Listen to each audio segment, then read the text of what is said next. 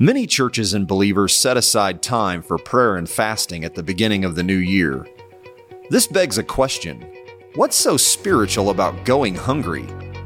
Dr. David K. Bernard explains what the Bible says about fasting and why an empty stomach can bless your soul. Welcome to Apostolic Life in the 21st Century, a podcast dedicated to helping modern-day believers live out the teachings of the first century church. This podcast is part of the teaching ministry of Dr. David K. Bernard. Dr. Bernard has dedicated his life to studying the Bible and helping believers apply its message to their daily lives. Thank you for joining us for this episode. It's January, and this just seems like the time of year when every church in the United Pentecostal Church is calling for some sort of special fast. I heard Terry Schock joke once that he hoped Jesus comes back in January because that's the month when most of us are ready to meet him. And a lot of churches are asking their members to participate in some sort of fast. It might be what we call a Daniel fast. It might be some sort of 40-day fast, and there's all sorts of variations on it.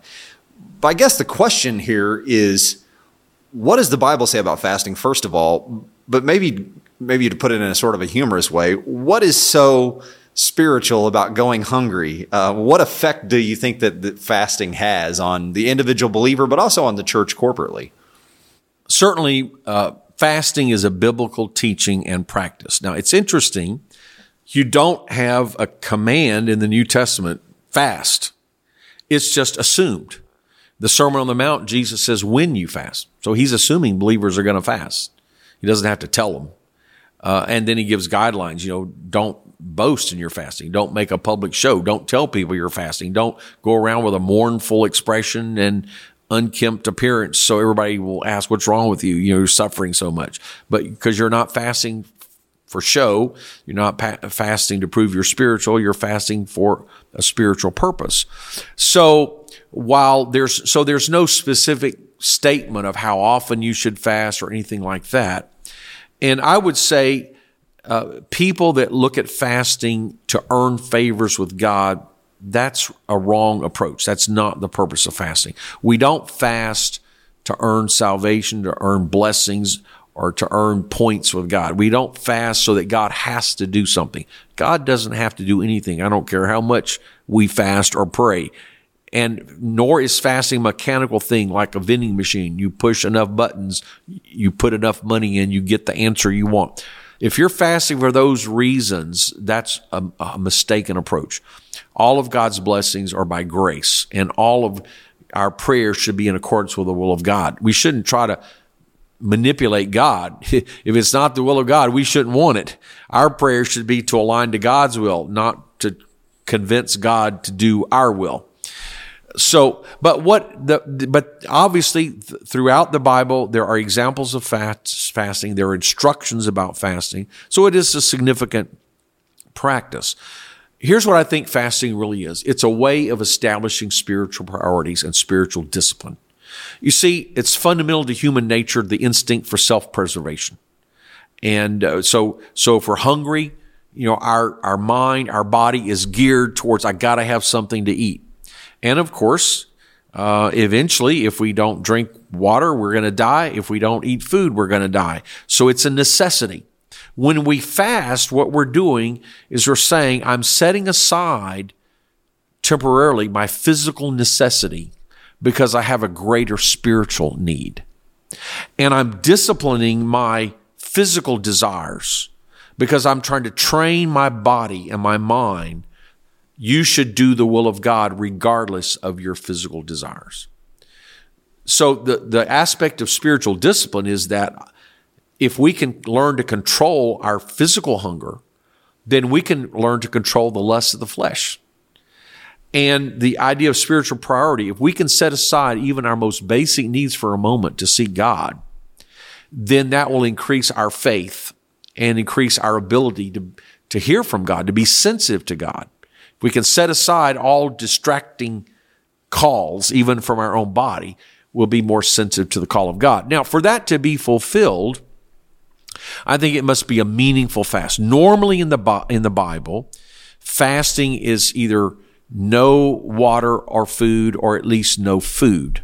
Now, the so-called Daniel fast, I'm not against anybody who will make any commitment or sacrifice or discipline. Actually, I think in Daniel's case, he was just avoiding eating unclean food. It wasn't really what we think of as a fast in that sense. And I am a little concerned about people who have, that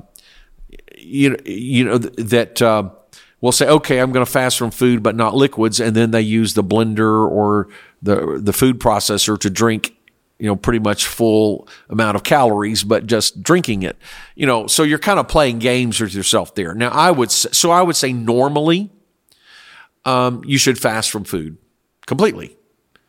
If it's extended fast or if you have physical limitations, then maybe it needs to be moderated in some way. And as long as it's a meaningful commitment in your life to God, I think God accepts that.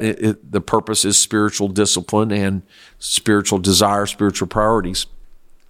One thing I did, and at various times you do various things, but my most normal thing is if you're working and have a heavy schedule, it's hard to go without food for a long time, or unless you're willing to set aside time for prayer and fasting, which is a legitimate thing. But an easy way to have a regular fast once a week would be to eat dinner one night, say like Wednesday night, and then fast until the next dinner Thursday night. So it's approximately 24 hours, but yet you're pretty much able to function that day and do a regular schedule, but you're fasting one day a week. Or another practice might be once a quarter to take 2, 3, 4 days and just block that out. I do think having a regular schedule of one day a week or several days a quarter, or the pastor may call certain times a year, and I think the beginning of the year is a great time because that's a normal time to focus on spiritual priorities. I do think a regular schedule is because it's all about discipline. So having a regular schedule helps you maintain that discipline. And so I think, again, you shouldn't advertise it or glorify it, and you should use sound medical principles, good medical advice. If you go on extended fast, you should break that, wean yourself off of that fast gradually. So we're not saying to harm your body, but intermittent fasting can actually be good, can be healthy for your body, to purge your body. But our primary purpose is not health benefits. Our primary purpose is to focus on the Lord. And I think prayer and fasting needs to be coupled with prayer. So part of the fasting helps you establish your spiritual priority and helps you to deny the flesh, but you need the positive side of actively seeking God. So if you're not praying, fasting can actually be a detrimental thing. I do think in some sense fasting opens you up to the spiritual world. So if you do it for the wrong reason, for pride, or you're not really praying, well, then it can actually open you to a negative spiritual influence. That could be bad for you. There are some people who are worse off after a fast because they've opened themselves to the spiritual realm in a negative way, and they've allowed pride to grow in their heart. So I think fasting has to be done for the right reason. And certainly there's a time for a corporate fast. The Bible has examples of that. And often the pastor will call the church to corporate fasting, and maybe he will ask different people to take different days so they'll have an extended time, or maybe he'll ask everybody to take one or more days. And I always, as a pastor, when I would do that, I would say, do what you can. And if medically or physically you're not able of doing as much as others, well, just do what you can, and God will honor that. And I would usually have a flexible time, and I would usually ask them to spend a little extra time in prayer. Maybe the time you save not eating, maybe you can spend that extra time in prayer. And I have found that if fasting is a regular practice in your life, I do believe it's beneficial for your spiritual discipline and seeking after God.